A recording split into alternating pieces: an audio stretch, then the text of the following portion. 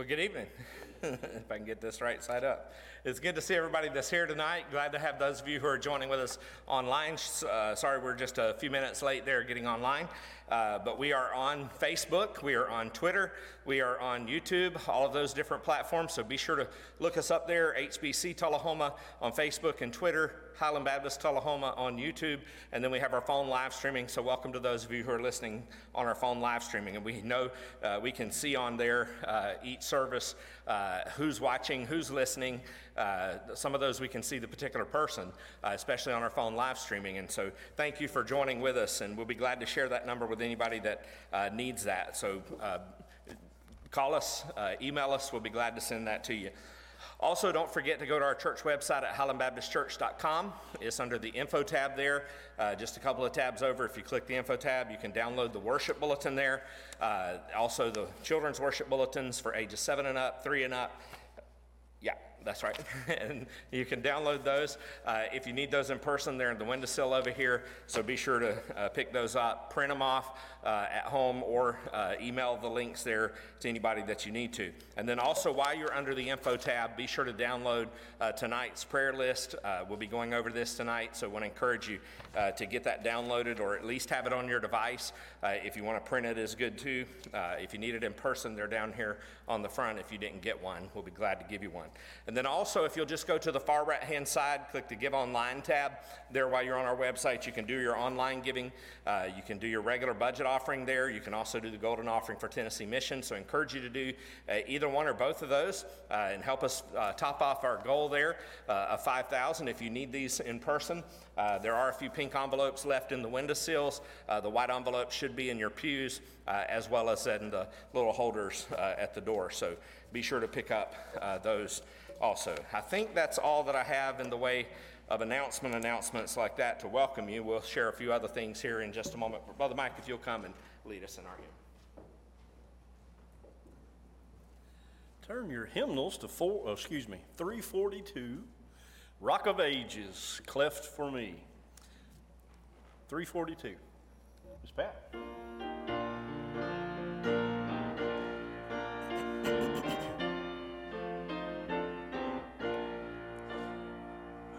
Rock of Ages, cleft for me, let me hide thyself in thee.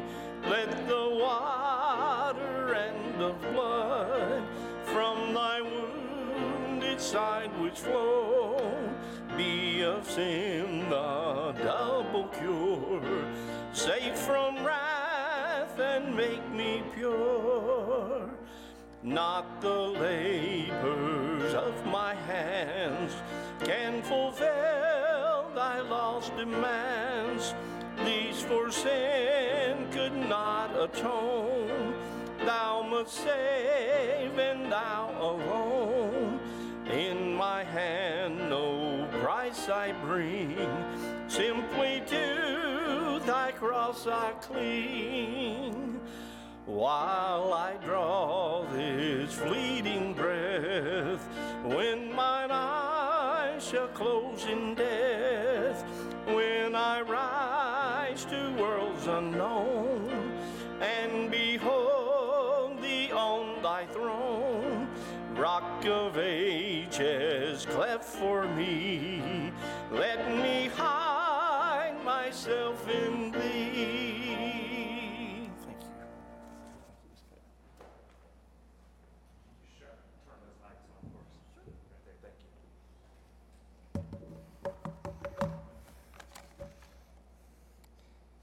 Let me get switched over here to Facebook, where I can follow along with you to make sure that we see any of your prayer requests. If you have any prayer requests you need to share with us, be sure to do that on Facebook. That's where we'll see any live requests that you give to us.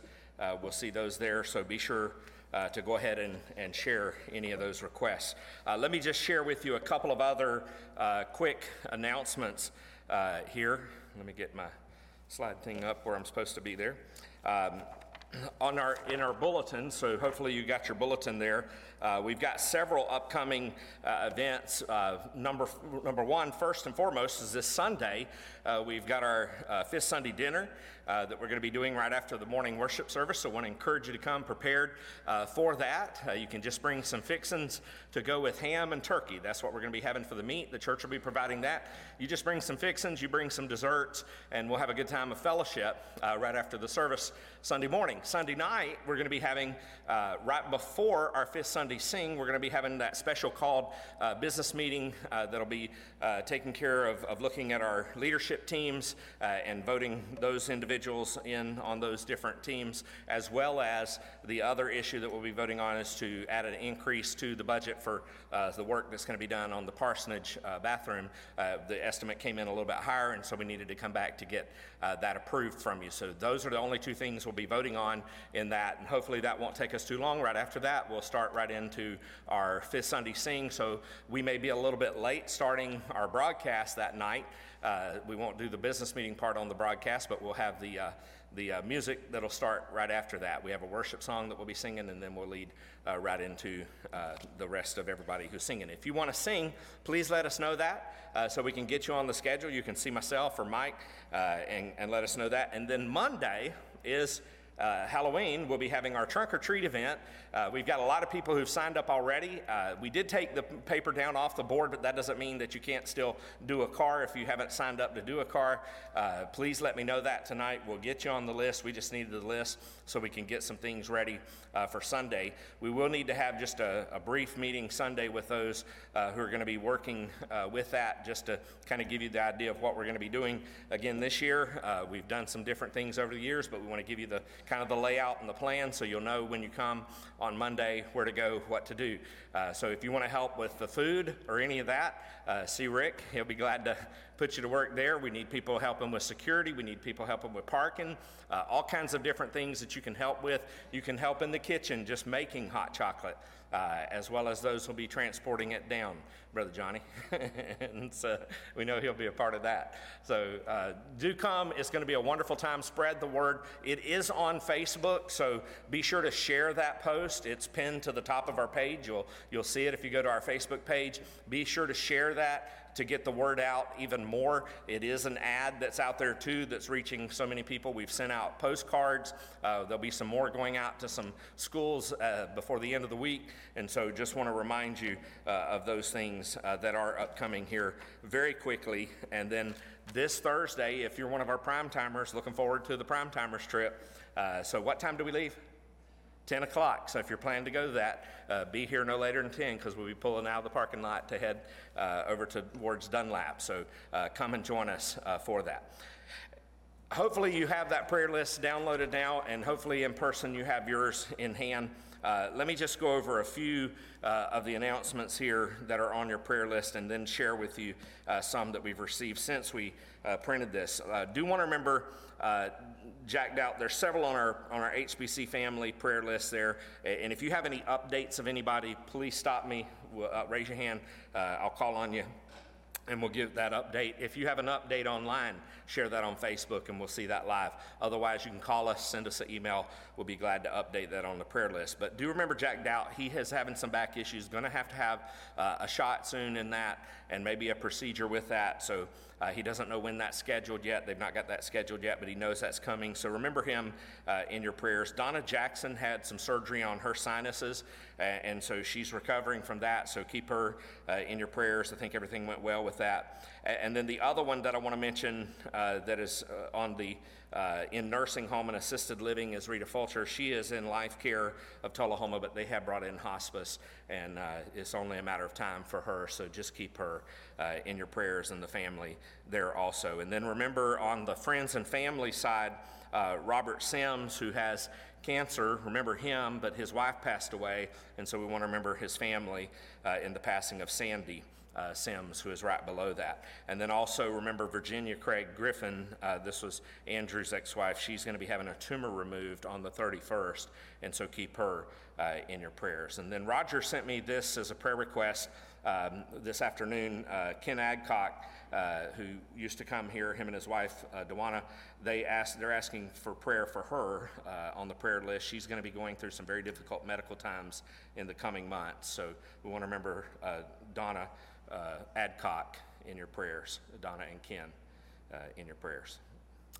Any other updates or any other requests here that we have? I'm checking Facebook there to see if we have any requests, so be sure to comment there.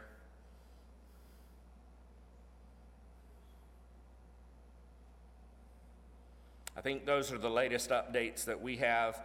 We did have one other thing I'll mention. Susie Barton, we had her moved on last week's list over to Morning Point.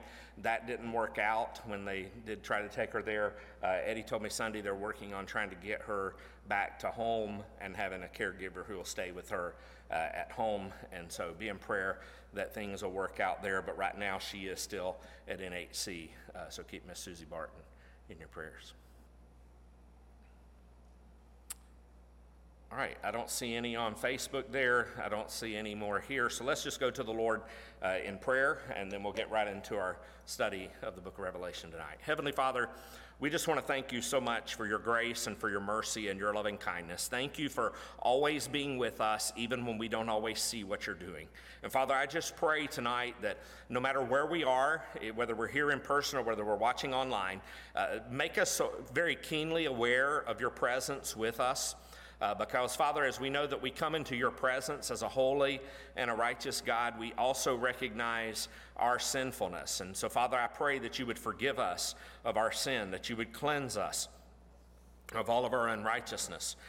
And, Lord, restore us to a right relationship with you. Wash us with the precious blood of Jesus Christ. And Father, we pray that as you forgive us and cast our sins as far as the east is from the west, never to be remembered anymore, as you forgive us, help us, Lord, to forgive and to receive that forgiveness ourselves from you.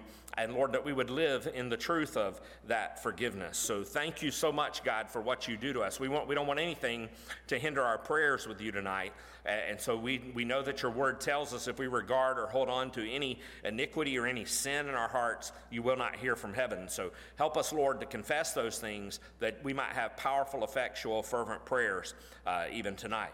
Father, there are many that are on our hearts that are on this prayer list, and Lord, we continually uplift those. We thank you, Lord, for the many mighty works that you are doing and have done in people's lives. Some, Lord, that we've been able to remove from the list because they've gotten better. Your hand has been at work in their lives, and we just give you the glory and the honor and testify of your greatness, and ask, Lord, that you would use those healings to be a witness and a testimony to those who are lost around those individuals. Father, even those who are on this prayer list that we're praying for who may not know Christ as their Lord and Savior, I pray that through these times, Lord, that you will draw them to you and that they would trust by faith in Christ. Bring people across their path to share the gospel. Use us in whatever way that you would to share the good news of Jesus Christ with them. And Father, we just pray especially for those who have lost loved ones and ask, Lord, for you to embrace them in your love, to comfort them, to encourage them, to let them know that you are with them. And Father, give them the strength that they need in the days ahead. And Father, there are many who have lost loved ones who are still, Lord, dealing with the grief of the loss of that loved one. Lord, we just pray that you will help them to find peace and solitude in your presence. Father, I pray that they will spend time with you in your word more and more each day, more time in prayer, knowing that as they do that, you will fill their hearts more and more with your presence, and you are perfect love, and perfect love casts out all fear and removes that grief and maybe even anger or resentment that they have in their hearts. And Father, I just pray that you will help those individuals as they're walking, still some through the valley of the shadow of death that may have happened some time ago. We pray, God, that you will just help them, Lord, to walk with them moment by moment, day by day, to see them through to the other side and experiencing joy in your presence. Father, we pray especially, Lord, so often we forget to pray for those who don't know Christ as their Lord and Savior, whether that's our neighbors or whether that's a family member or whether that's a coworker or just someone we know in the community. Father, I pray that you will burden our hearts more than ever before, not just in general for the lost. We pray that you would do that, but we pray, Lord, that you would burden our hearts specifically for individuals. Lay upon our hearts, Lord, those specific names. Maybe even as you help us to recall those individuals by name in our hearts right now, and we lift those names up to you, Lord. We ask for you to divinely intervene in their lives, to make your power known to them, to show your glory and your majesty, to show yourself and your praise to your majesty to them. So, Lord, we pray that through that, you will use that as a witness and testimony to bring them to faith in Christ. And Lord, use us to be bold and to be encouraged, to share with them, to just have conversations with them, looking for those gospel conversations, to be able to share with them the good news of the gospel of Jesus Christ. And Lord, I pray that you will bless our church in the days ahead, especially in the remainder of this year as we seek to keep pressing forward to the goals that you have laid before us. And we just want to bring glory and honor to your name. Thank you, Lord, for all that you're doing. And we ask, Lord, your hand upon each and every one of these individuals for healing, for strength, Lord. But we pray, Lord, ultimately for eternal life for those who don't know Christ, and for those who already know Christ, use it as a testimony in their lives. So bless us tonight as we come to study your word in the book of Revelation, as we continue to see here in chapter 20 the scenes that have happened after the judgments have been poured out. We come, Lord, tonight to that final judgment, the great white throne judgment. Help us to understand it from your scripture, and to understand it clearly, that it'll give us confidence in our hearts to live more faithfully for you. And for those who don't know you, may it be a warning to them tonight to get things settled before it's too late. So bless your word. In Jesus' name we pray. Amen. Amen. Take your Bibles, if you will, and turn to the book of Revelation, chapter 20. Revelation chapter 20.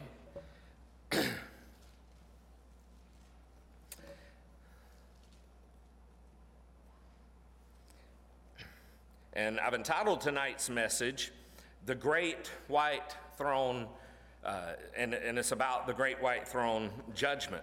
The last person, as we come to this passage, the last person who will ever die has died. The last person who will ever have been raised from the dead has been raised, and now comes the final fulfillment of God's judgment. So if you're looking at your prophecy charts, we are way past the first section of the letters to the seven churches, and then the seven seals. Then you had the seven trumpets. You had the interlude between there that took a step back to look at the bigger picture of things, and then the seven bowls that came. We've seen the 1,000-year reign of Jesus Christ. And so after that 1,000-year reign, we saw last week in the first half of chapter 20 that there's another battle that happens just about like the Battle of Armageddon, where it's just a word that's spoken from Jesus, and judgment comes, and they're wiped out. The enemies are wiped out, and Satan is fixing to be, or has been, cast into the lake of fire. As well as there with the beast and the false prophet who were thrown in earlier. And so we come to that middle section of the last section of your charts, the Great White Throne Judgment, and then we'll see the new heaven and the new earth next time in chapter 21. And so we want to start with verse 11 and verse here to begin with. And so let's just begin here with verse 11 of chapter 20. It's just a few verses that we're going to look at tonight, but it's a lot of packed information. It says, "Then I saw a great white throne, and him who was seated on it. From his presence, earth and sky fled away, and no place was found for them." And so, as I've said already, all the dead have died. All those who are going to be raised have been raised. This is the final fulfillment of one of the most solemn statements in all of the Bible that's found in Hebrews chapter 9 and verse 27 that says this, "And just as it is appointed for man to die once, and after that comes the judgment." And so every person who's ever lived without Jesus, every person who's ever died without Jesus, now stands before this throne, this great white throne. So be careful here, though, to understand that this is the judgment of the sinner. This is the judgment of the sinner, not the judgment of the saint. We're going to see that later. This is the judgment of the lost people, not the judgment of the Lord's people. So as a child of God, we're never going to have to stand before that great white throne judgment itself. Now, the only thing that I could see here that you could even picture that in some way is the way Jesus talks about the sheep and the goats that will be divided. There could be that dividing at this point, that the sheep are set off over here, and your name's in the Lamb's Book of Life that we'll look at here in just a moment. And so you're set off here, and he's going to deal with you later. But here he's going to deal with the goats. Here he's going to deal with those who are lost. And so this is the judgment of the lost people, not the judgment of the Lord's people. And so as a child of God, we don't have to stand before this throne of judgment. And the reason why is because we settled our case out of court.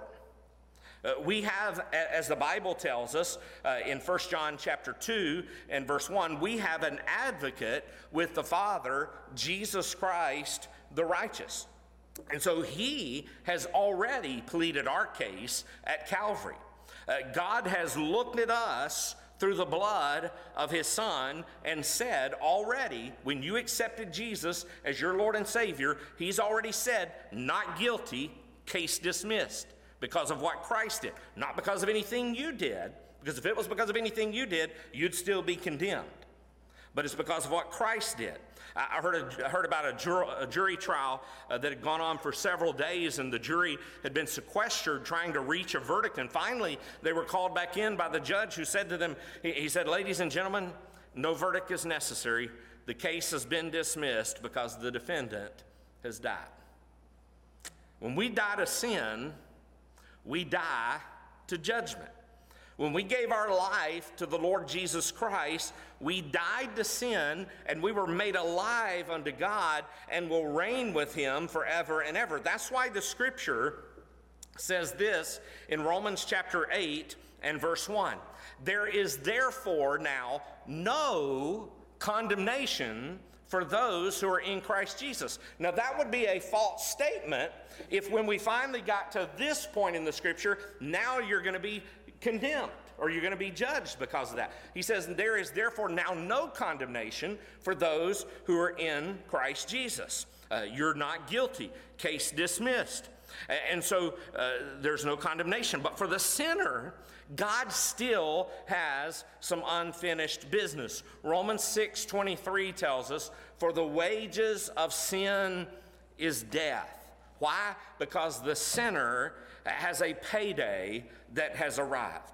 And the judge has been seated, the court has been convened, the roll call of the doomed has begun, and in this passage we're given a future glimpse of that last trial that will ever take place in the court of no appeal. So the first thing I want you to see from this passage is this tonight: the fearful face of the judge. You see that in verse 11. So let's read that again in verse 11. Then I saw the great white throne and him who was seated on it. From his presence, earth and sky fled away, and no place was found for them. So what an awesome picture that we see here.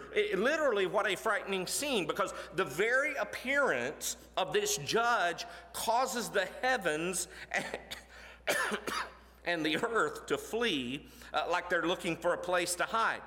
The sun's too frightened to shine. The moon's too afraid to glow. The stars are too scared to twinkle. An entire universe scatters from his presence. So what is it about this judge that strikes such fear and dread, even to the very core of the universe, that the heavens and the earth try to hide from his presence? Well, one of the reasons is because of his powerful authority. Notice his powerful authority. This judge is seated where? On a throne.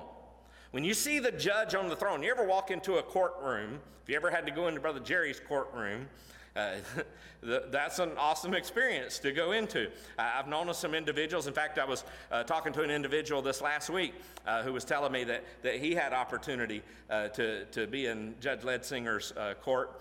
And he was just sitting there for someone who was there, that he was there for a trial that was going to be happening to support that individual. And they came to a break, and Judge Jerry dismissed. And he said one thing, though. He said, so-and-so, he called the pastor's name. He said, I want to see you in my chambers.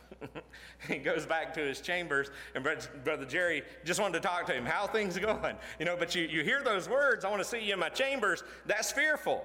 When the judge is seated on the throne, that's a fearful thing. And so what an awesome picture here that we see his powerful authority. In the scriptures, the throne is a symbol of authority. And normally, a throne is reserved for a king, but the king here is the judge, and the judge is the king. The judge is seated on a great throne. He's seated on a great throne. And so 2 reasons why this throne is called great. First is because these sinners have neglected, as Hebrews chapter 2 and verse 3 says, they have neglected such a great salvation. It says, how shall we escape if we neglect such a great salvation? It was declared at first by the Lord, and it was attested to us by those who heard. These are those who have neglected such a great salvation. That's one of the reasons this throne is called great. But secondly, they're judged by a great God. His judgment is final. This is really a court that has no appeal. This is the Supreme Court of Supreme Courts. The verdict that he renders will be uncontested, unchallenged, and undenied. So we see his powerful authority. Secondly, we see his perfect integrity. His perfect integrity. He is seated on a great white throne. That's what you see there in the beginning of verse 11 there. White in the scripture symbolizes purity. And so that tells us that he is an impeccable and impartial judge. He cannot be bought. He cannot be bribed. He is perfect in every way. His judgments are always correct. His verdicts are righteous and true. So listen to how the judge is described in Psalm 9 and verse 7 and verse 8. But the Lord sits enthroned forever. He has established his throne for justice, and he judges the world with righteousness. He judges the peoples with uprightness. And so in those 2 verses, we see his integrity there, that he is perfect, he is righteous, and he judges with uprightness. Then we also see, thirdly, his personal identity. Who is this judge that is so awesome? This judge that is so dreadful and so mighty and so fearful. It may surprise you to learn that this judge is none other than Jesus Christ himself. Did you know that so often we talk about standing before God at the judgment, and in one sense we will, because Jesus is God, but we won't be standing before God the Father. We'll be standing before God the Son. In fact, when you see in John chapter 5 and verse 22, it says, "For the Father judges no one, but has given all judgment to the Son." So it's the Son that we're going to be standing before, the one who, if you're lost, as is in the case of this judgment seat here, he's the one that you've rejected. And so just think about it. The same Jesus that we love to sing about, Jesus loves me, this I know, for the Bible tells me so, that same Jesus of whom we sing, gentle Jesus, holy child, gentle Jesus, meek and mild, that very same Jesus who wants to be the Savior of the world is going to be the judge of the world. And one day, every person who has ever lived on the face of this earth is going to meet Jesus. Now, you may meet him at the cross, or you may meet him in the courtroom. You may meet him as the Lamb of God, or you may meet him as the Lion of the tribe of Judah. You may meet him as the Redeemer, or you may meet him as the Revenger. You can determine, though, how you're going to meet Jesus, and in a limited fashion, you can determine when you're going to meet Jesus, if you're willing to meet him today, but you cannot determine whether or not you're going to meet Jesus, because every single one of us are one day going to meet Jesus. You think about the atheist. The atheist is going to meet Jesus. The humanist is going to meet Jesus. The materialist is going to meet Jesus. All those who are a part of communism and all kind of ungodly world political leaders is going to meet Jesus. The scoffer, the scorner, the skeptic, all of them are going to meet Jesus. Everyone is going to recognize instantly this one who sits on the throne. They'll recognize those nail prints in his hands.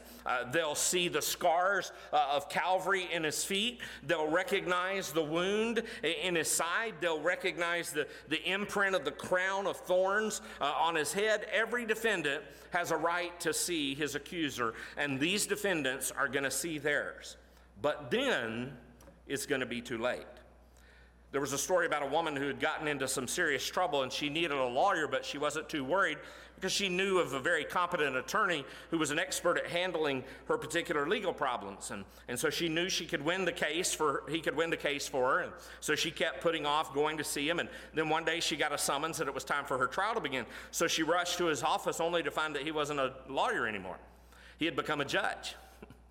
He said, "I'm so sorry, lady." He said, "Had you come to me sooner, I would have been your defense, but now I'm here to be your judge." One day, you're going to meet Jesus Christ, either as your Savior or as your judge. I mean, think about the people. Think about those who only show up at church during Easter. They come once a year to celebrate, or even Christmas. They dress up in their new outfits, their new dresses, their new suits. And many of them don't even know Jesus as Lord and Savior. They're not saved. And they just want to get in on the festivity. They just want to get in on the celebration. Did you know that Easter is not only the celebration of the resurrection, it's also the guarantee of the judgment? Here's what the Bible says in Acts in chapter 17 and verse 31. Acts 17 verse 31 says, "Because he has fixed a day on which he will judge the world in righteousness by a man whom he has appointed. And of this he has given assurance to all by raising him from the dead." Just looking at that first part there, though, in verse 31, how do we know that one day God, through his Son, the Lord Jesus Christ, is going to judge this world? That's what the remainder says there. Of this he has given assurance to all by raising him from the dead. He has given the assurance of this, that he is going to be the one who is going to judge. You see, Easter not only guarantees us that our Savior Jesus is risen, but it also guarantees us that one day he's going to be the righteous judge. You have a date with deity. You're going to meet Jesus. And you can either meet him here and now as Savior, or you can meet him there and then as judge. But you will meet him. The second thing that we see overall in these verses, in verse 12 and verse 13, is not only the fearful face of the judge, but the fearful fate of the judged. We see that in verse 12 and verse 13. We move from the judge to the defendant. So notice who the defendants are and how the defendants are judged. We see first they're standing for judgment. They're standing for judgment. Why they could even be judged to start with. You see that in the beginning of verse 12. So look at verse 12, if you will. He says, "And I saw the dead, great and small, standing before the throne." So who's standing before the throne? The dead are. The dead in particular that he's talking about here are the lost sinners. And he says they are the great and the small. So it doesn't matter who you are on the spectrum of the socioeconomic economics of life, the great and the small are standing there. So these dead are the rest of the dead that you read back in chapter 20 and verse 5 that says, the rest of the dead did not come to life until 1,000 years were ended. This is the first resurrection. And so this is what we're seeing here, these who are standing for their judgment in verse 12, the dead, great and small, standing before the throne. These are the rest of the dead from verse 5, who missed the first resurrection. In other words, these are all of the unsaved of all the ages. Both the small and the great stand before God. Both the big bank robber and the little petty thief. Both the mass murderer that everybody knew about and the hit and run driver who no one knew about. All of them are going to stand before Jesus. So keep in mind that for these defendants, the verdict has already been passed. They're simply just there awaiting their sentence. You see, the lost person doesn't come to the judgment seat of God to see whether or not they're going to be condemned. They've already been condemned. They've come to the judgment seat of God already having been condemned. In fact, look at John in chapter 3 and verse 18 that says this, whoever believes in him is not condemned. So that's those who've trusted in Jesus as Lord and Savior. You're not condemned. We've already read other verses about that. But whoever does not believe him is condemned, not at the judgment, what's he say? Already. That's now in the present. Those who refuse to believe in Jesus Christ as Lord and Savior are condemned already. You, before you came to Christ, were condemned already until you trusted in the one who had paid the price for your sin, and then you were not condemned because you received Christ as your Lord and Savior. And so whoever does not believe is condemned already because he has not believed in the name of the only Son of God. And so the judgment isn't to determine whether or not these dead are going to hell, because that's already been settled. That's already been sealed by every sinner on earth and finalized at their death when they refused to receive Jesus. They rejected him all their life. The purpose of this judgment is simply to determine the various degrees of that punishment. So look at the rest of verse 12. He says, and I saw the dead, great and small, standing before the throne, and books were opened, plural, books. We always think of the book of life that's open, but there are books that are opened at this judgment. Then another book was opened, which is the book of life, and the dead were judged by what was written in the books according to what they had done. And so there's a book, which is the book of life, and then there are books.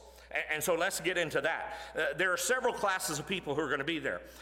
First of all, the rebellious will be there. The out-and-out sinner, the blatant rejecter of Christ will be there. The Thomas Paines, the Madeline Murray O'Hara's, the Richard Dawkins, those who mocked Jesus, those who rejected Jesus, those who ignored the Holy Spirit. They're all going to be there. Furthermore, the righteous will be there. And you say, wait a second, preacher, what are you talking about there? What we mean there is the self-righteous. Those whose religion could be described as, well, I did my best. They're good citizens, they're good fathers, they're good mothers, they're good neighbors, they're morally clean, they're socially correct, they're economically faultless, but they died realizing too late that their righteousness, the Bible says, was as filthy rags. That no matter how much good they could have done, no matter how much righteousness they could have in their life, it was all, the Bible says, as filthy rags before a righteous and a holy God. There's an old Jewish proverb that said, if I could buy you for what you're worth and sell you for what you think you're worth, I'd be a rich man. There's a lot of truth in that proverb, because to ourselves, we look pretty good. Because we always tend to want to compare ourselves to somebody else. Well, at least we're just like the Pharisee who says, well, at least I'm not like him. At least I'm not like her. And we look good to ourselves. We excuse our own faults. We defend our weaknesses. But it'll all be to no avail when you come before the great white throne. The religious are also going to be there.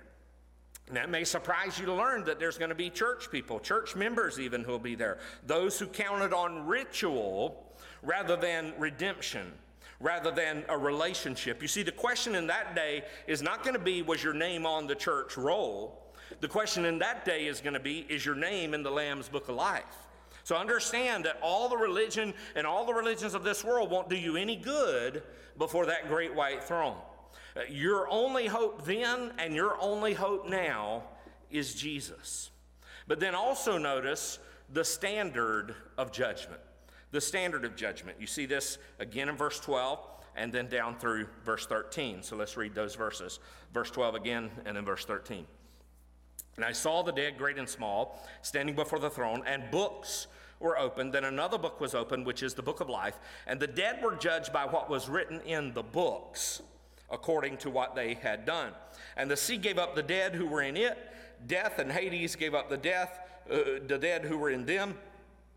And they were judged, each one of them, according to what they had done. So all the evidence that God has against you is in the books. God's keeping a book on you.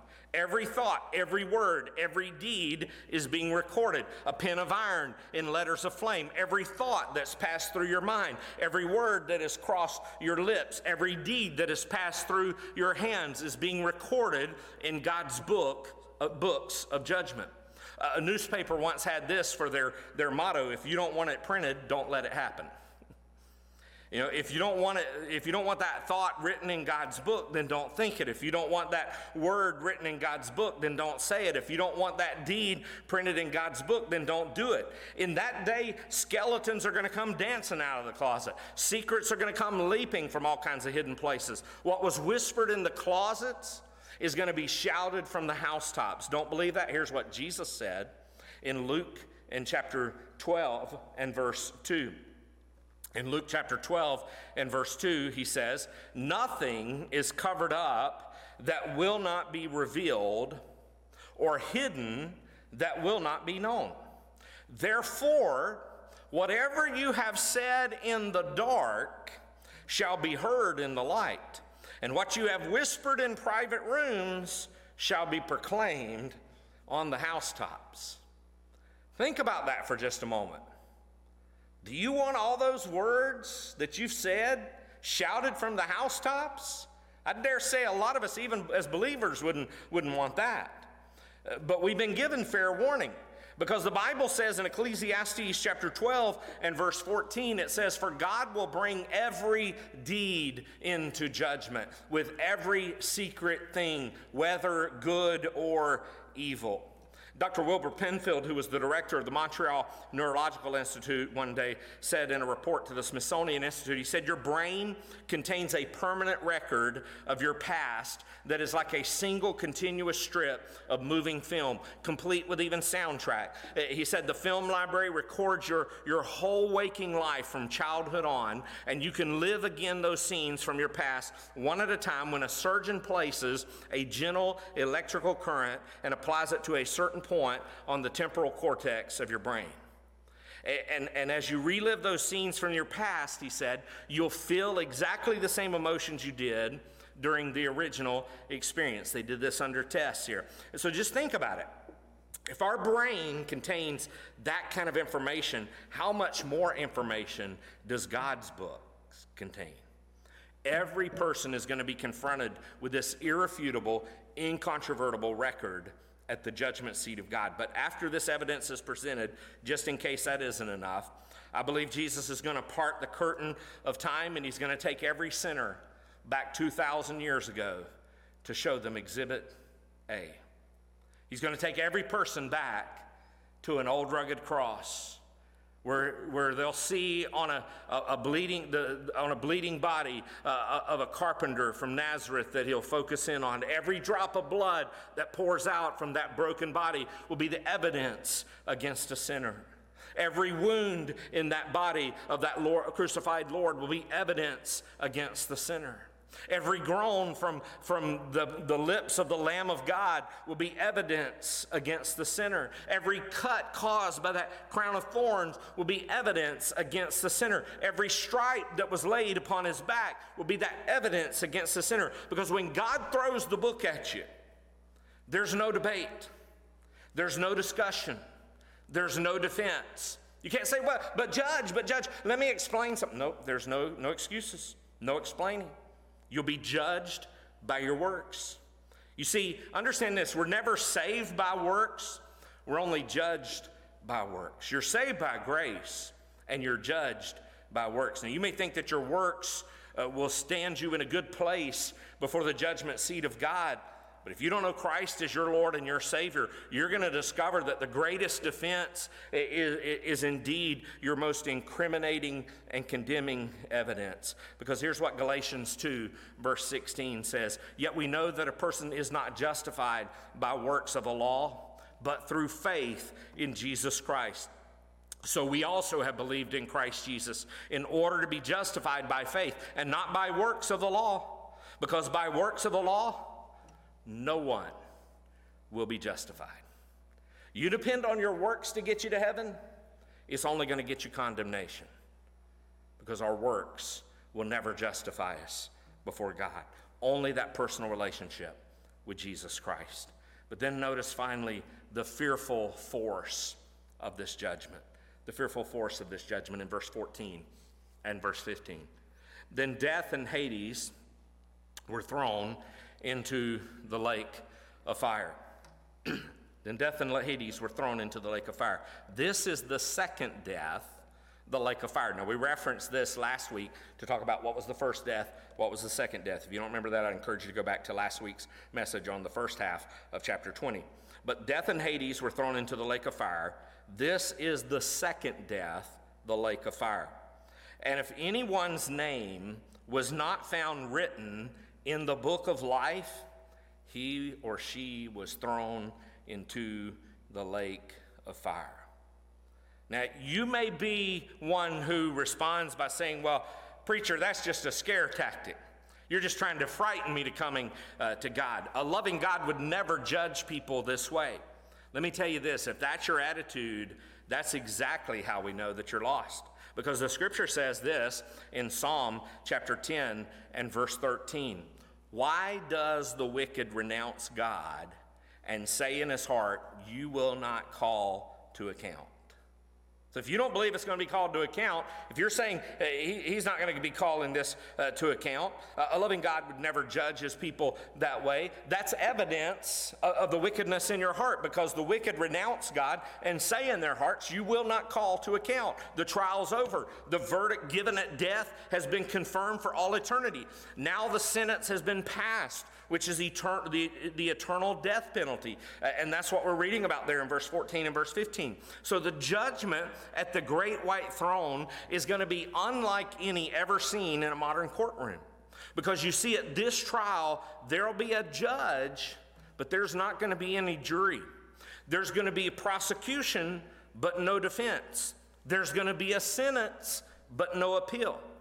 And so if you happen to be one of those who wind up in this courtroom, let me warn you now that the last face you'll ever see is Jesus Christ, the judge. For the believer, the sight of the face of Jesus will be the beginning of heaven. But for the unbeliever, it'll be the beginning of hell.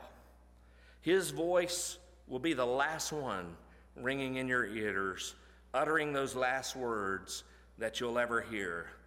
Depart from me, you cursed, into the everlasting fire prepared for the devil and his angels. Understand this, God has offered us every opportunity. He has offered you every choice you could possibly have. You can either have a free pardon or a fair trial.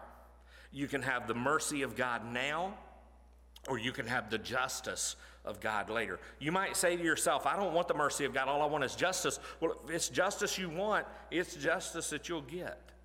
But let me warn you, when you get what you won't want what you get. There's a story of some men who were out on a prairie, and this prairie fire came up. And the winds began whipping, and the flames began to spread furiously towards these men, and they began to realize that they couldn't possibly outrun the flames. And these flames were moving closer and closer. They were getting faster and faster, and one man screamed out to the others, we're all going to die. But another man said, I've got a plan. He reached into his pocket and he took out a packet of matches and he struck a match and he started a fire at their very feet. The fire was burning this way and the other fire was coming that way. And one of the men in the group said, you fool, now we're surrounded by fire. We're surely going to die. And the man who struck the match said, wait just a minute, I know what I'm doing. He waited a moment and then he said, do this. I want you to step over here into this part that's already been burned. The raging fire is coming this way, but I just lit the match here and burned this section. Step over into this section. And if you step over into this place here, into this burned off place, he said, now we're all safe. One of the men said, why do you say that? He said this, because the fire can't come where the fire has already been. The fire can't come where the fire has already been. Let me tell you this, one way or the other, the fire of God's judgment is going to fall. It fell once 2,000 years ago at a place called Calvary. When the judgment of God comes to sweep men and women into hell for eternity, there's only one spot that's safe. It's at a burned off spot called Calvary. And if you'll come to that cross and you accept Jesus as your Savior, you'll never have to come to this court we've read about and meet Jesus as the judge. That may not say a lot to you as a believer. It may encourage you as a believer, but let me encourage you with this as a believer. We've only got a limited time left, and we've been saying this over and over as we've been going through the book of Revelation. You've got a limited time left on the face of this earth. Your life could go just like that. We see it happen every day. Young, old, in between, people's lives are gone just like a vapor. You have a limited time left. But we know from the scriptures that one day the trumpet is going to sound and Jesus is going to come. And one day it's going to be too late when those who don't know Christ as Lord and Savior are going to have to stand before that great white throne of judgment. Then it's going to be too late for us as believers to share anymore with anybody else about Jesus. We have a limited time. A limited time till the trumpet sounds, and a limited time till you draw your last dying breath. So as a believer, be encouraged, be motivated, seek and develop that passion within your hearts as you fall more in love with Jesus, that you want to take as many people with you to heaven as you possibly can, so that they don't have to face this judgment. That begins by you just having those gospel conversations with people, talking with them about Jesus. Let's pray. Heavenly Father, we just want to thank you so much for your grace and for your mercy. We thank you, Lord, for loving us so much that you sent your son Jesus to die on the cross for us. We thank you for making a way where there seemed to be no way. Father, thank you so much for all that you have done for us. And we ask, Heavenly Father, tonight that as we have seen from this passage that this judgment is a judgment of those who are lost. Lord, none of us want to stand before this judgment. So the only way for us not to be at this judgment of the great white throne judgment is for us to know Jesus Christ, who paid the price for our sin, to receive him as our Lord and our Savior, to receive that free gift of salvation where he has already taken the judgment upon himself that we deserved. So, Father, I pray that if there's any here, any watching online who don't know Christ as their Lord and their Savior, may they heed this warning before it's too late, to trust in Jesus, to give their heart and their life to him, to say, dear God, I know that I'm a sinner and I need to be saved, to believe in what Jesus did for them, that he died in their place on the cross, to say, dear God, I believe Jesus died on that cross. I believe he was buried in the tomb. I believe he arose on the third day. I want to be saved. Jesus, I repent of my sin, and I turn away from it, and I turn to follow you. Come into my life and save me and help me to live for you all the days of my life. And Father, I pray that if someone has prayed that in their heart tonight, whether here or online, Lord, I pray that they will know without a shadow of a doubt that if today were today to be their last day, they would be in your presence for eternity, forevermore in heaven. Father, I pray for us as believers. Lord, may we sense and feel the urgency tonight of the opportunities that are still there before us. Lord, if you were done with any of us, no matter how old we are or how young we may be, Lord, if you were done with any of us, you would have already called us to be home with you already. But you're not done with us. You have a purpose for us because we're still here on this earth. And so, Father, I pray that in the time that we have remaining until we draw our last breath, or in the time that we have until the trumpet sounds, that, Lord, we'll make the most of every opportunity we have to just talk with people. Lord, many of us just love talking with people. Talk to them about their families. And as we talk to them about their families, to talk to them then about the greatest family they can be a part of, the family of God. by trusting in Jesus as our Lord and Savior. Help us to make the most of every opportunity you bring before our path. And Father, I pray that as we come back again next week to study in the book of Revelation, Lord, I pray that our hearts will be on fire for you. Lord, that we'll be able to testify even of what you're doing in our hearts because of a new passion and a new fire in our soul to share with those we know around us who don't know Jesus so before it's too late. So, Father, thank you for this passage tonight. Thank you for your grace and your mercy. Thank you for your loving kindness. And we just ask, Heavenly Father, for your will to be done. In Jesus' precious name we pray. Amen. Well, thank you so much for joining us there online. We will be back Sunday morning for our regular service. We'll be here for Sunday school at 9:15, so come out and join us if you can.